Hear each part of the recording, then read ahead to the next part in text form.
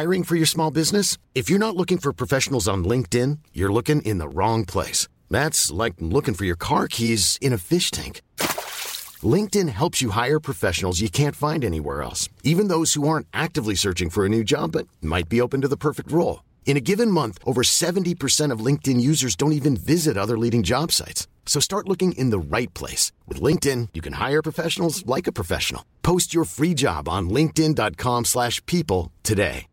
Hey, Dave. Yeah, Randy. Since we founded Bombas, we've always said our socks, underwear, and T-shirts are super soft. Any new ideas? Maybe sublimely soft. Or disgustingly cozy. Wait, what? I got it. Bombas. Absurdly comfortable essentials for yourself and for those facing homelessness. Because one purchased equals one donated. Wow, did we just write an ad? Yes. Bombas. Big comfort for everyone. Go to bombas.com/ACAST and use code ACAST for 20% off your first purchase.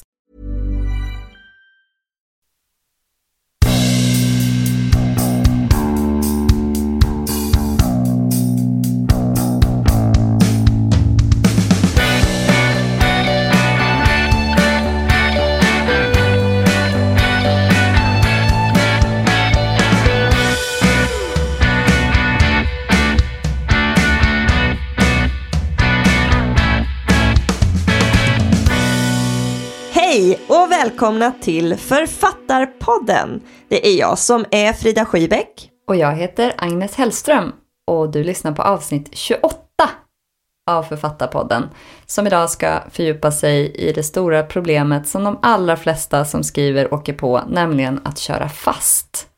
För det är ju faktiskt så att så gott som alla kör fast någon gång. Och så gott som alla tvivlar på sitt manus.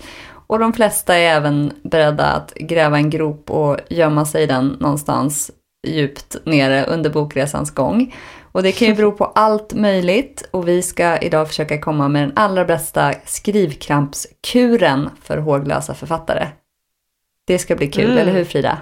Ja, verkligen. Det känns som någonting som jag själv hade behövt lyssna på.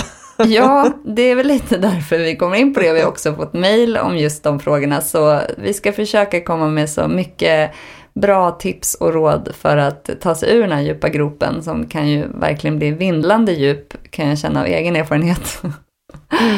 Men en av de allra största problem som många har är ju att inte alls komma igång. Att åren går och du har tänkt jag ska skriva en bok och det kommer aldrig till skott och det bara fler och fler ursäkter hopar sig och där står datorn redo för dig och du kanske till och med har tiden men det händer inte.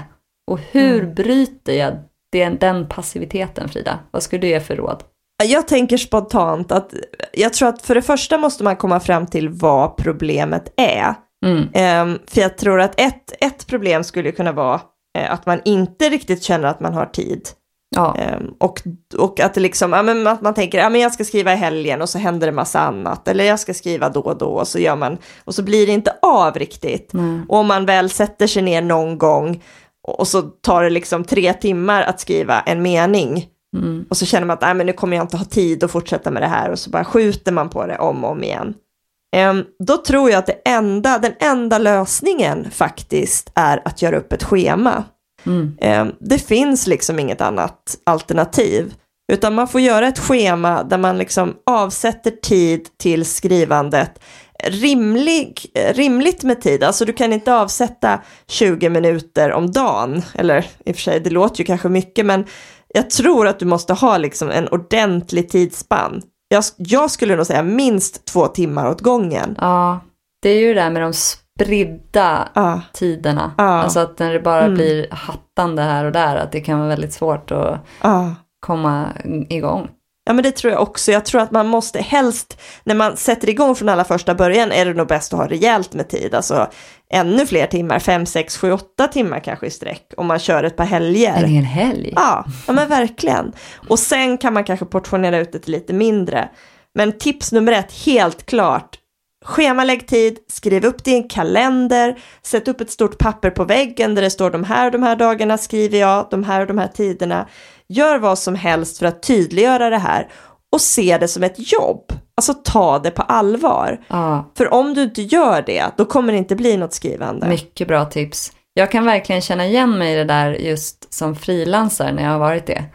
Att det är så svårt att ta sig själv på allvar. Att det blir, när min klocka ringer nu när jag har ett fast jobb, det är inte så att jag bara, nej, idag känner jag faktiskt inte för att gå till jobbet. Utan jag går upp och jag går till jobbet och jag ser det som givet. Och på samma sätt så tror jag att du behöver göra det med din skrivtid då. Sen kan det vara svårt. Alltså det där dilemmat att inte komma igång, det har jag också suttit i länge. För mig blev det den här 30-årskrisen, eller vad man ska kalla det, att jag hade ju faktiskt lovat mig själv att jag skulle skriva en bok innan jag fyllde 30. Och här gick jag och var 28 och hade inte gjort det. Så att då gjorde jag det. Och det var nog min morot lite, att jag någonstans upplevde det som att en tredjedel av mitt liv var till ända, och jag hade sen jag var barn haft den här planen, och nu hade jag struntat i den. Och jag hade ju skrivit väldigt mycket tidigare, men aldrig fullföljt utan stannat av. Så att börja är väl alltid tipset. Men det har vi ju också pratat om förut, att det handlar om att bara börja. Ja, och jag tror att, som du säger, att du hade någon slags morot. Alltså det kan ju vara ett annat jättebra tips, att ha en tydlig målbild. Alltså varför vill du skriva den här boken? Vad är det du drömmer om? Fokusera på det. Alltså vad kommer hända när den här boken är klar? Varför vill du bli författare?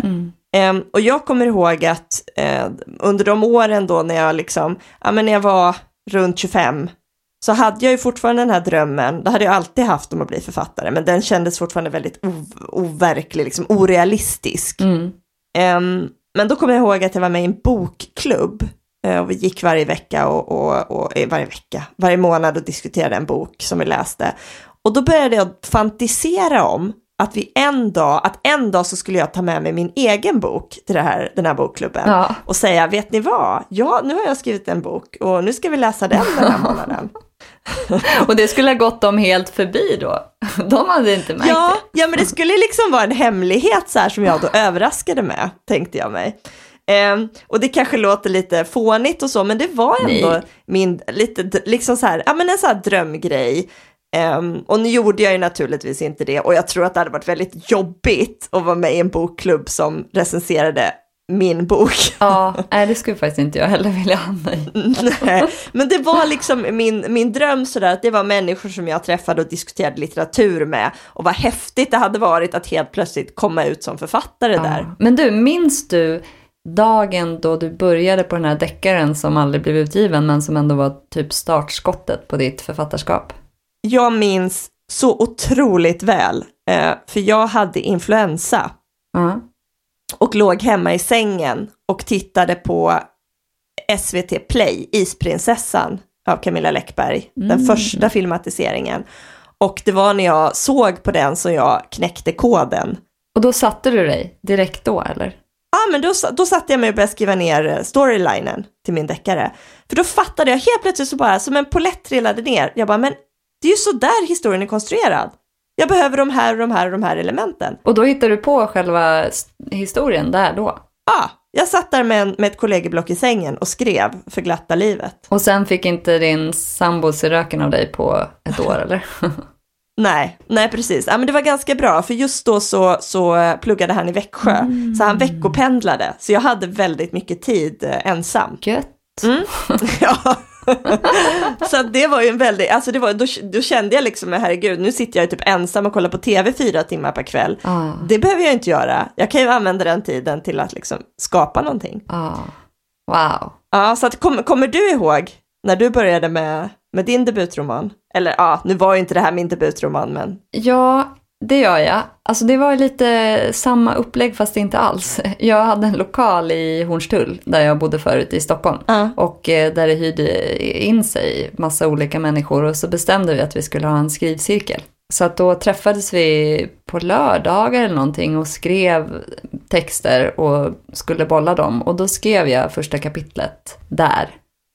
Men det var ju också i samband med att jag läste kreativt skrivande som det var efter den kursen som jag sa, nej, nu jävlar gör jag det. Så jag hade gått den här 20-poängskursen och testat massa olika berättartekniker och lite letat efter den här, med mitt språk och sådär.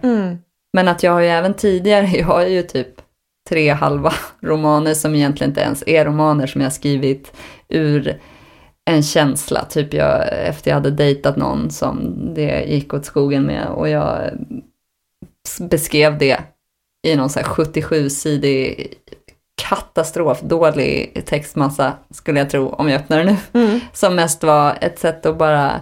För det text har varit det så mycket för mig tidigare att jag har inte haft några problem. Jag har inte haft någon skrivkramp någonsin. Jag satt på gymnasiet när jag började på internat där och inte hade så många vänner i början och satt och skrev på någon typ av långnovell om en tjej som hette Kristin som liksom satt.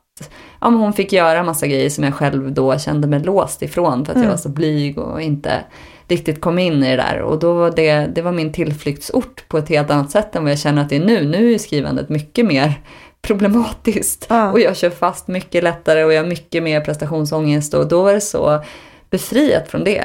Då bara körde jag på.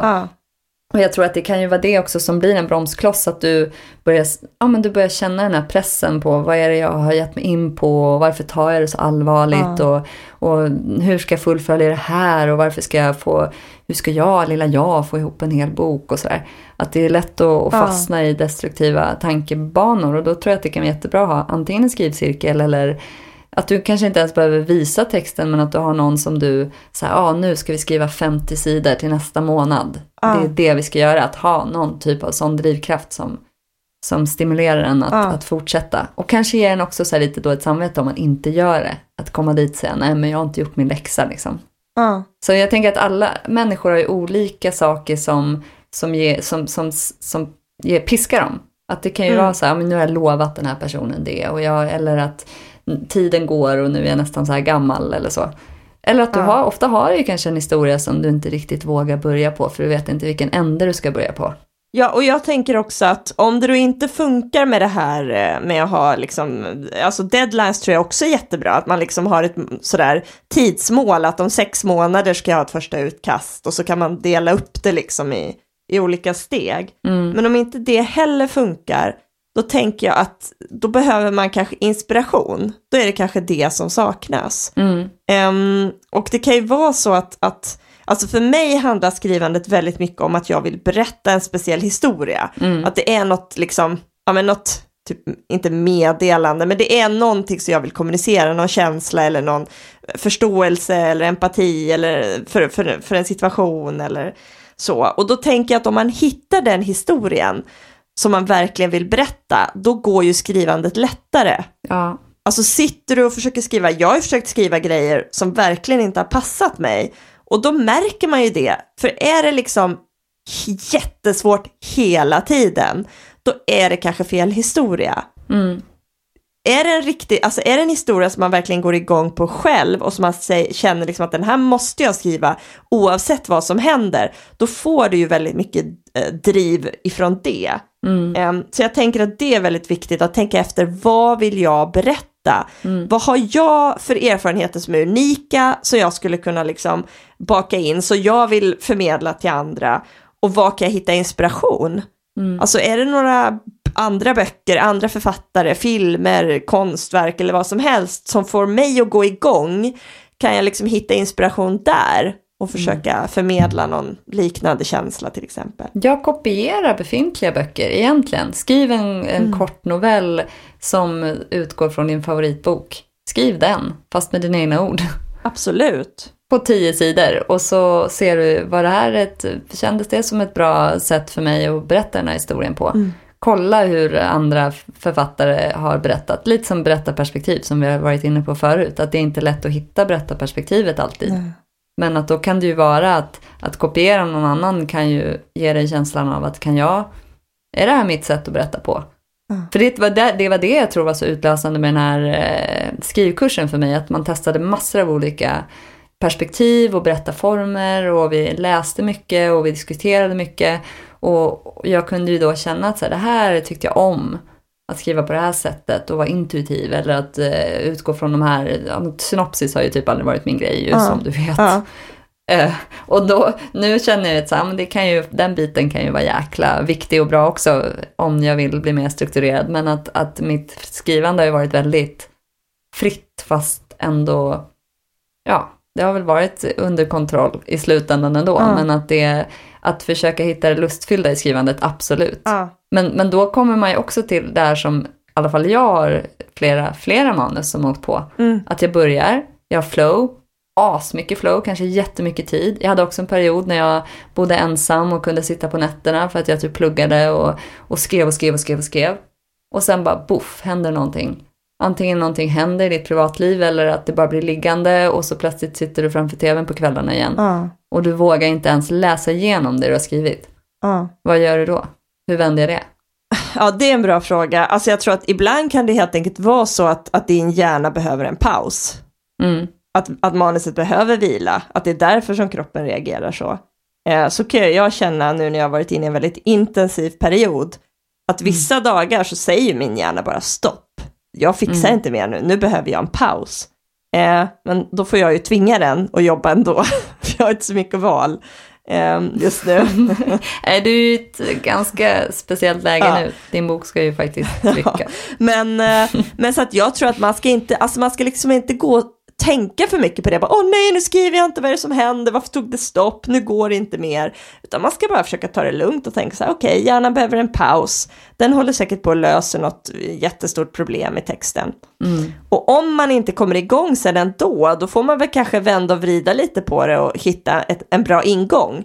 Alltså då ska man kanske inte börja där man slutade. Nej. Utan gå tillbaks, liksom, ta ett steg tillbaka och tänka igen. Vad är det för berättelse jag vill berätta? Vad är det jag går igång på? Och så kanske hitta någon nyckelscen som man inte har skrivit än och börja med den. Eller skriva slutet eller liksom någonting som gör att man liksom som tänder lågan igen, tänder gnistan. Jag är ju ganska orädd inför att slänga text. Så att jag har ju faktiskt vid flera tillfällen när en text har hamnat så där i träda, att jag öppnar den igen och så tänker jag att nu ska jag hitta typ 3 sidor ur den här massan som jag ska ta med till nästa bok. För det här blev ingen bok. Och så börjar jag läsa och ibland kan det ju vara att jag fastnar och tänker, nej men det här var inte så skruttigt. Och ofta hittar jag ju någon sån där, det kan vara en mening eller ett kapitel eller bara någon typ av scen som jag då väljer att ta med till nästa. Så jag har ju någon så här mapp med 1 miljard olika underliga små dokument som det är kanske det som kommer i slutändan bli min nästa bok. Bara fragment från alla manus som jag har slängt. Den kommer bli en kioskvältare, det hör jag ju. Ja, men så tänker jag också att jag tjatar ju mycket om det här, att jag vill ha jag vill skriva regelbundet och ha ganska många skrivtimmar per vecka. Ju fler desto bättre. Och det är nog för att jag gillar verkligen inte det där att lämna ett manus typ flera månader och sen på plocka upp det igen. För då har jag lite svårt att anknyta till det. Då vill jag gärna börja på en helt ny bok istället. Ja, det kan ju vara ett problem. Men det kan inte vilan också vara positiv då? Att du ser den med nya ögon och ser både styrkor och svagheter med texten? Alltså för mig så är det nog inte så bra att göra så mitt i processen. Nej. Jag vill gärna få någon slags, avsluta manuset. Även om det behöver inte vara perfekt. Men liksom ha ett grovutkast. För jag vet att slutar jag mitt i och tar liksom en längre paus, då finns det risk att jag inte kommer plocka upp det igen. Och har väldigt svårt liksom att göra det. Så att jag vill helst avsluta och det är därför jag håller så jäkla högt tempo tror jag när jag skriver. Ja, och du är ju den med bäst självdisciplin som jag känner tror jag. Ja, men du är helt otrolig. Ja, men jag tror att det är min enda chans liksom. För jag tycker det är så tradigt att plocka upp gamla grejer och sitta och läsa och jag tappar lusten lite då. Men däremot är det ett manus jag har skrivit klart och sen tar en paus och vilar, då känns det helt okej att gå tillbaks. För då känns det som att men nu har jag ett manus här, nu ska jag bara förbättra det. Men du har aldrig skrivit på 2 parallella historier samtidigt? Jo, det har jag ju faktiskt, fast då har det ju varit barnboksmanus och vuxenboksmanus och då känns det som att det är så himla olika. Så att, men jag gillar inte alls det. Alltså det är inte alls min grej. Så du kan inte ha att nu är jag trött på mitt romanmanus, nu hoppar jag till mitt barnboksmanus? Nej, för då säger jag bara så här: det spelar ingen roll om du är trött, Frida, det är ingen som bryr sig, sätt dig ner och skriv. Okej. Ja, men alltså ärligt, jag tror att precis som du sa det här med att väckarklockan ringer på morgonen och visst vill du hellre ligga kvar i sängen och sova, men du ska ju till jobbet så att det är bara att gå upp. Alltså så tänker jag hela tiden med skrivandet. Det spelar ingen roll om jag är trött eller lite sjuk eller eller jag inte har lust, eller jag sätter mig vid datorn och skriver. Och ibland så blir det ingenting. Alltså ibland kan jag sitta 3 timmar och jag har inget flow liksom. Och jag kommer ingenstans. Men då brukar jag redigera istället. Alltså läsa gammalt och fixa lite här och där och byta ut några ord och sådär. Till slut så kommer inspirationen, eller till slut hittar man flowet. Jag lovar det. Sitter man bara tillräckligt länge så kommer det.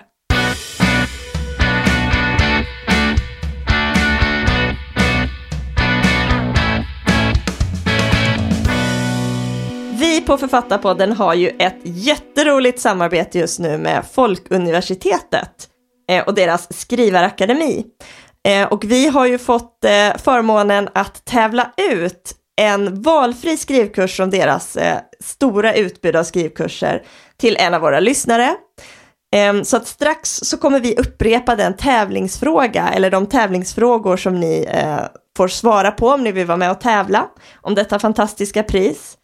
Men först så tänkte jag bara berätta att jag var inne på Skrivarakademins hemsida och kikade lite på deras kurser.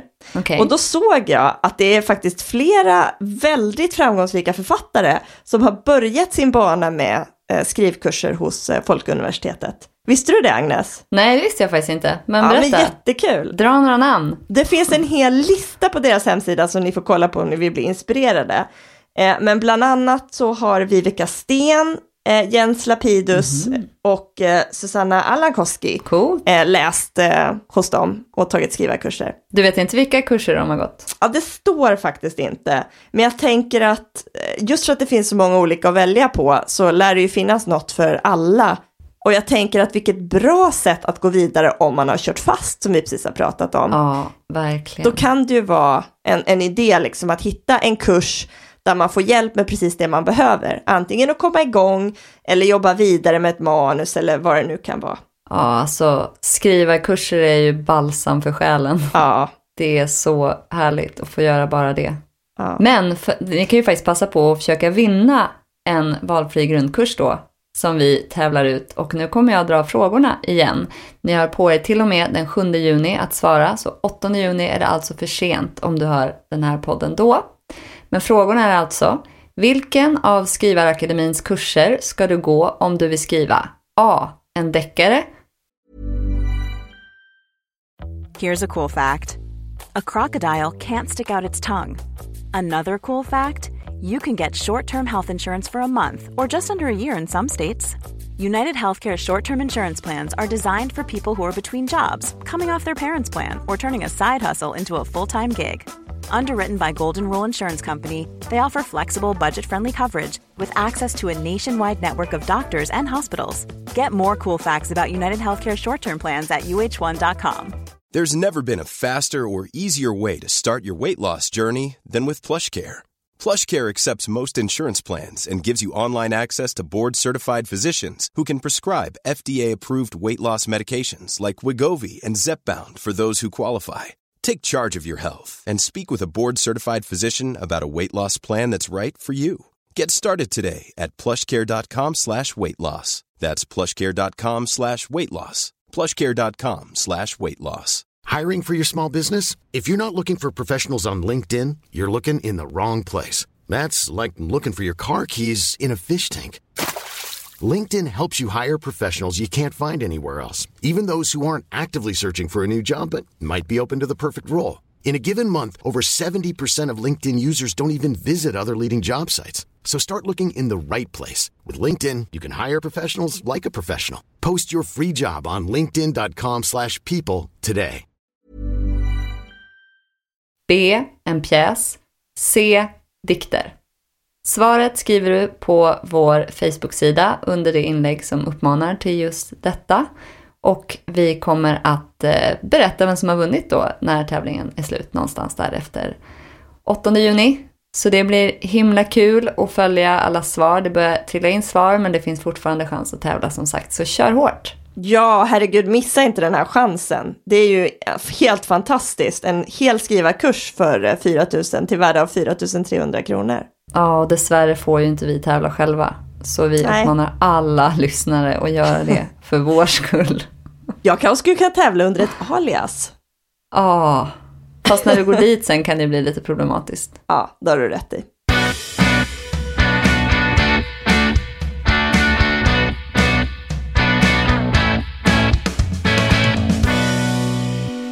Vi har fått ett lyssnarmail från signaturen halvt manus helt deppig.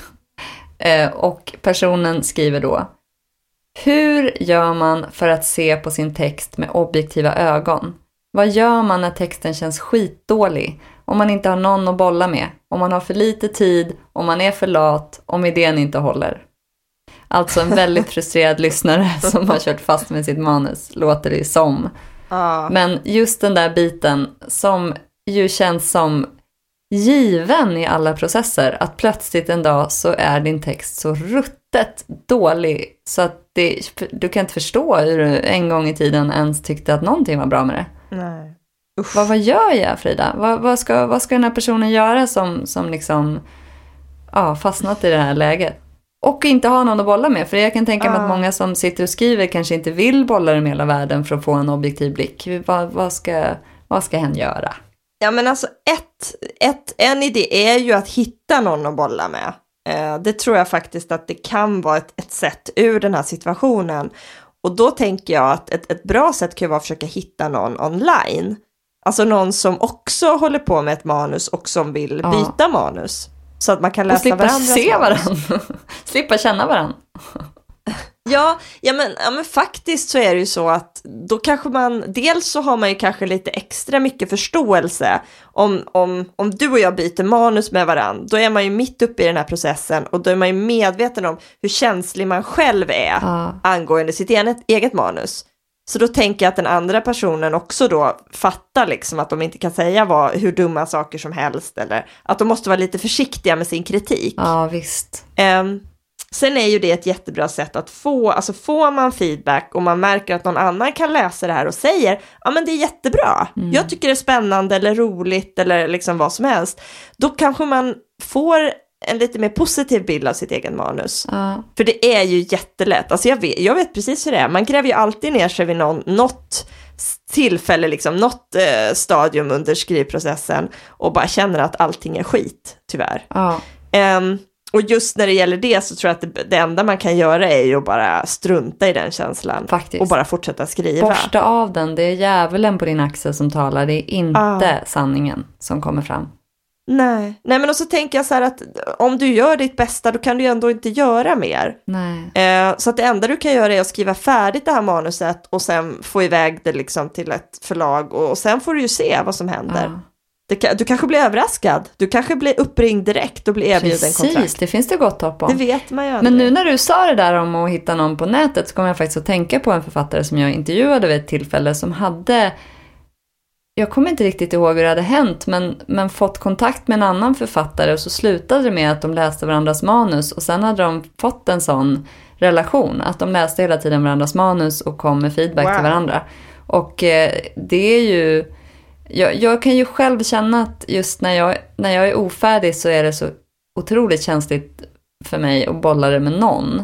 Så jag kan ju sympatisera med den här frågeställaren om att ja, men nu är inte det ett alternativ. Om jag tänker att det är inte ett alternativ, då är fortfarande det jag själv har gjort då har väl varit att jag säger, men nu skriver jag klart skiten så att någon kan få titta på det. Och så får jag försöka ta ställning till vad den tycker då om den här katastrofgrejen. Och de gånger jag har gjort det så har jag alltid fått, men läsarna har varit bra. Jag har fått positiv feedback framförallt. Och sen är det klart att jag själv identifierar brister oavsett.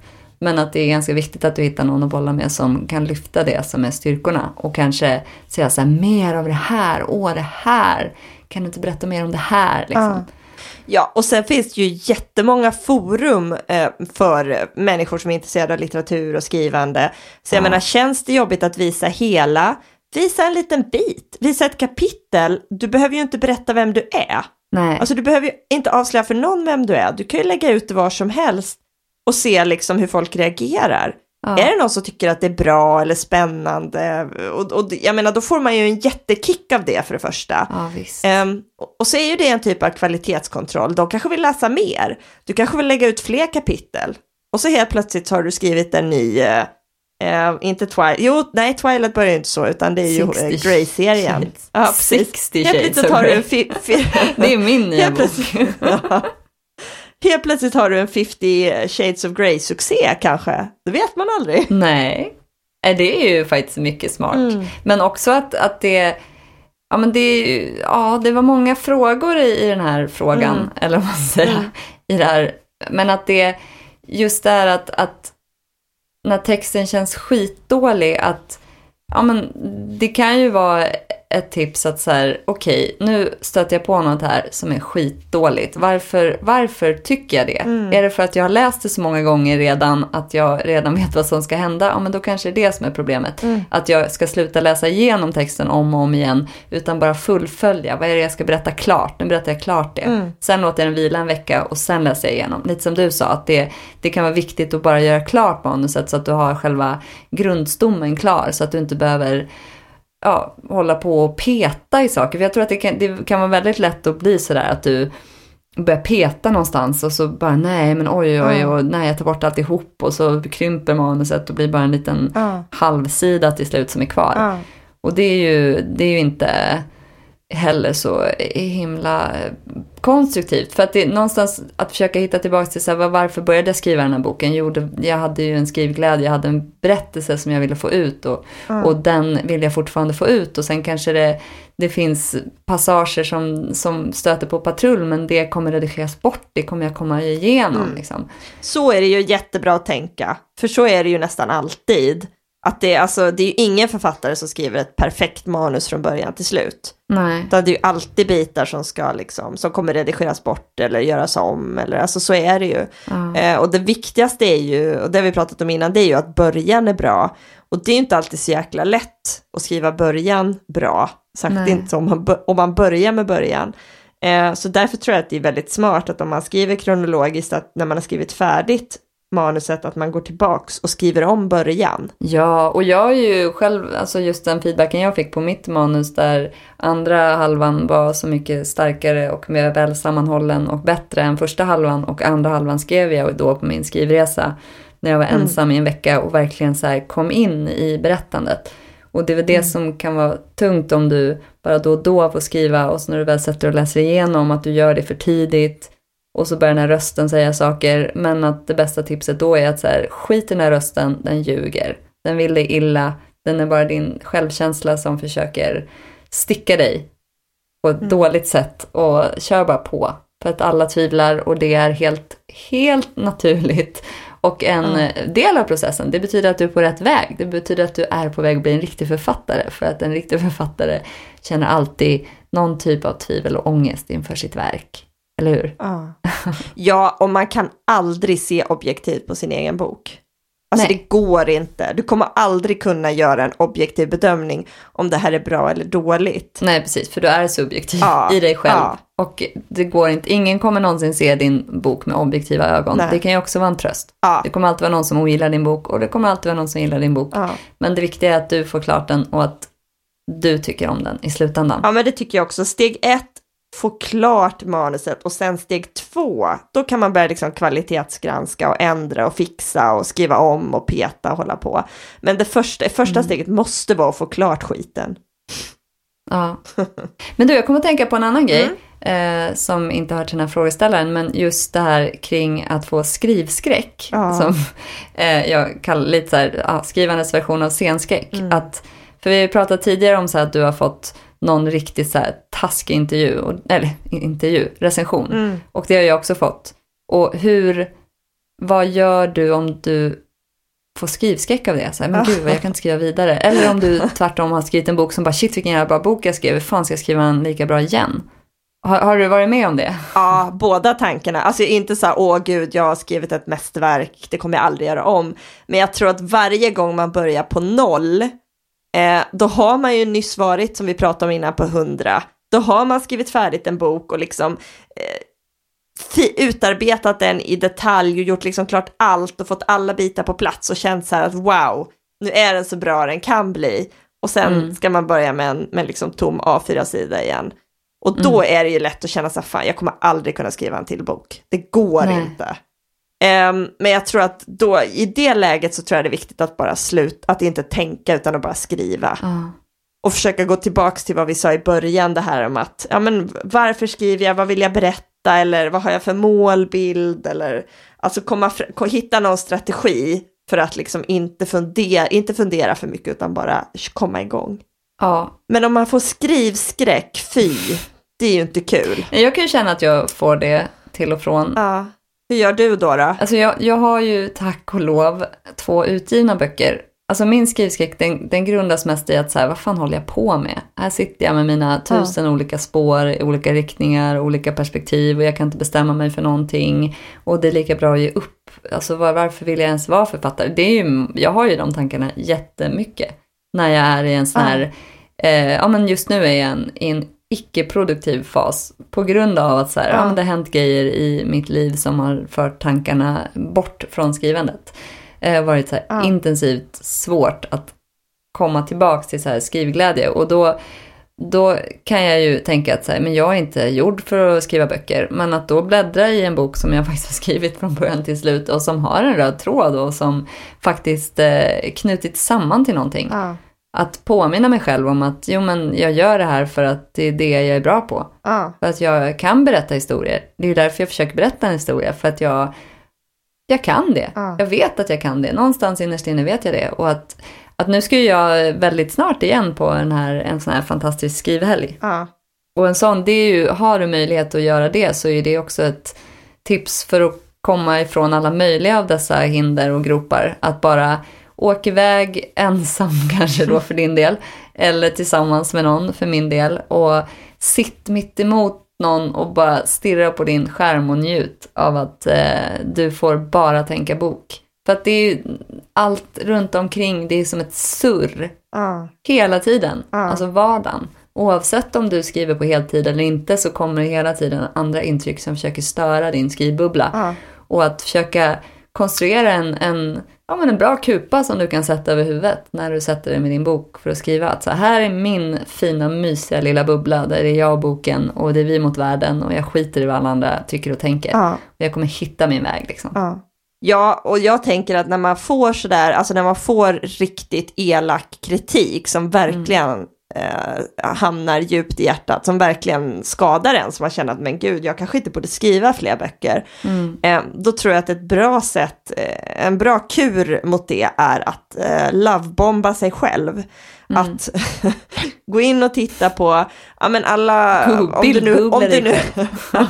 om du är inte googla, men om du är utgiven, så kan du ju gå in och läsa liksom alla jättefina recensioner du har fått, alla läsa brev, alltså människor som kommenterar och säger dina böcker har betytt så mycket, eller jag älskar dina böcker, eller för jag menar, det är ju dem man skriver för. Man skriver ju inte för dem som inte tycker om ens böcker, utan man skriver ju för dem som faktiskt längtar efter att nästa bok ska komma och går och köper ens böcker så fort de kommer ut, och det är de som är viktiga i det här sammanhanget. Så jag tror att det är ett jättebra sätt att bara fylla på med det så mycket som det bara går, positiv feedback. Och om man inte är utgiven, så kan man ju försöka fiska lite komplimanger från omgivningen. Eller som jag tänker, gå tillbaka i historien, för att många som skriver har ju fått uppskattning kanske i skolan och så här, eller skrivit berättelser för sina vänner, eller har någon typ av berättande liksom med sig i bagaget. Att gå tillbaka till den känslan av att när läraren läste upp ens berättelse för hela klassen, eller när du trollband din bästis med en relationsnovell där ni två spelade huvudrollen, eller någon typ av sån känsla. För det kan ju också väcka till liv sig alltså utgångspunkten för varför du skriver. För att det är lustfyllt för dig, och det är det ska vara, och det är det du ska koncentrera dig på, att det är din berättelse där. tut. Ja men verkligen, och jag tänker att vi kanske borde göra någon slags app, Agnes, typ skrivpepp-app. Ja. Med en röst, så man kan trycka liksom på så här, nu känner jag så här, man kan skriva in så här, hur känner du nu i skrivprocessen? Ja. Och så får man tips och så kan man få så här, you are fantastic. Och typ sådär, your stories are amazing. Det finns ju löparappar som säger så här, shit, du har sprungit mycket snabbare än vad du någonsin gjort på den här sträckan nu. Wow, kör hårt. Något sånt. Så bara, alltså de har riktiga röster, inte datorröster. Ja, det vet jag inte. Jag springer ju aldrig. Jag har bara hört talas om de här apparna. Men att det var en kompis som sa att hennes app hade utbrustit så här, gud, du springer så snabbt. You amazing person. Det kanske var en dataröst, men du tänker att det är viktigt att det är en dataröst som säger de här, you are nej men jag tänker så här. Nej men så tänker jag, vad kul det hade varit om det var kända författare som sa det. Typ så här Horace Engdahl som säger då, nu är det inte han som sitter i Svenska Akademin längre eller är ständig sekreterare, men om han typ sa så här, äntligen, nej det är ju inte han som säger äntligen. Men att så här, årets Nobelpris tilldelas Agnes Hellström. Ja. Så du kan få dem att säga ditt namn, men då kanske det måste vara lite datorröst precis i ditt namn. Horace säger, äntligen kan vi berätta att Agnes Hellström har vunnit Nobelpriset i litteratur. Alltså vilken bra app. Och så sådär kända recensenter på stora tidningar som liksom bara tokhyllar dig och din speciella skrivstil. Och ja. Det hade väl varit härligt. Ja, är du appmakare och hör det här, kontakta oss så fixar vi det här till sommaren. Det vore väl fantastiskt. Gud, vilken bra idé.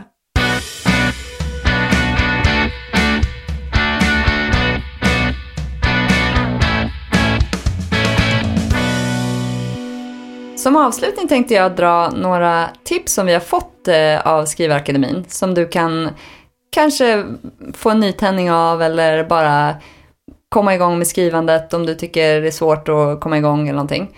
Men att det första tipset då är att du på måfå så ska du ta ut 10 romaner ur din bokhylla. Och så ska du läsa första sidan och fundera på vem är det som berättar den här historien. Är det ett jag? Är det ett hon? Han? Som vars tankar vi får följa? Eller är det en allvetande berättare som vet allt om alla? Och sen funderar du lite på det.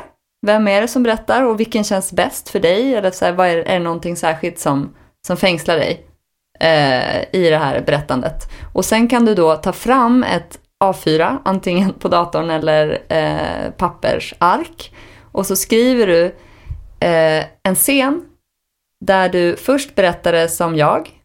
Och sen byter du så att du är en fluga på väggen som berättar exakt samma sak. Fast då som en allvetande berättare. Som, ja, du ser skillnaden så här. Och kan kanske då också känna vad kändes bäst för mig? Hur ska jag gå vidare i mitt berättande? Och vad är det jag missar om jag är jag? Och vad är det jag missar om jag är allvetare? Eller vad kan liksom försvinna i historien?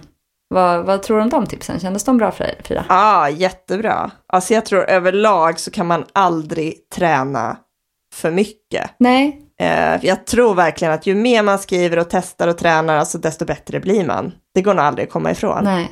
Och också att just där, att det kan vara när du skriver så kan det ju bli, som jag själv upplevde när jag hade den här 6000 tecken-grejen när jag skrev en av alla mina romaner som aldrig blev färdig. Men att jag skrev så här, nu ska jag skriva 6000 tecken.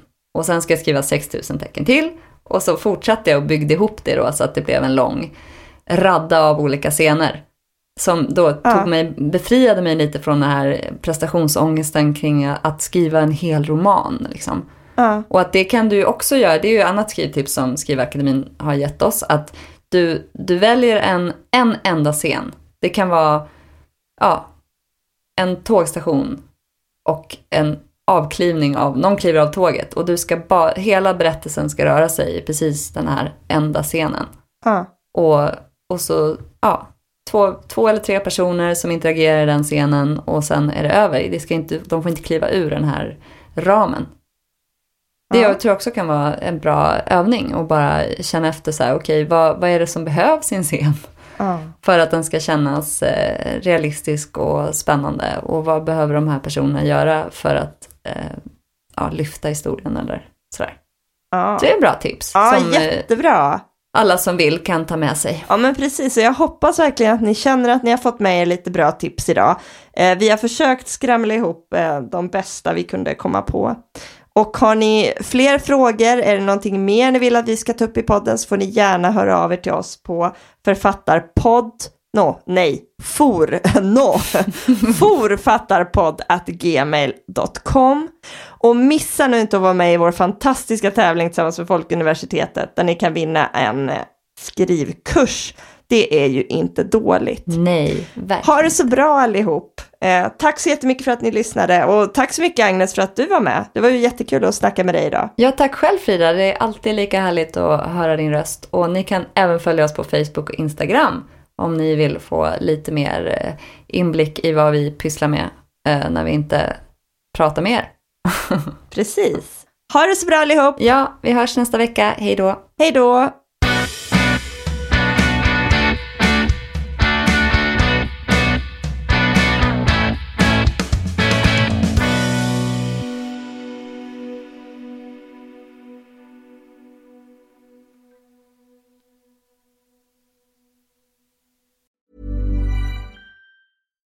Hi, I'm Daniel, founder of Pretty Litter. Cats and cat owners deserve better than any old-fashioned litter. That's why I teamed up with scientists and veterinarians to create Pretty Litter.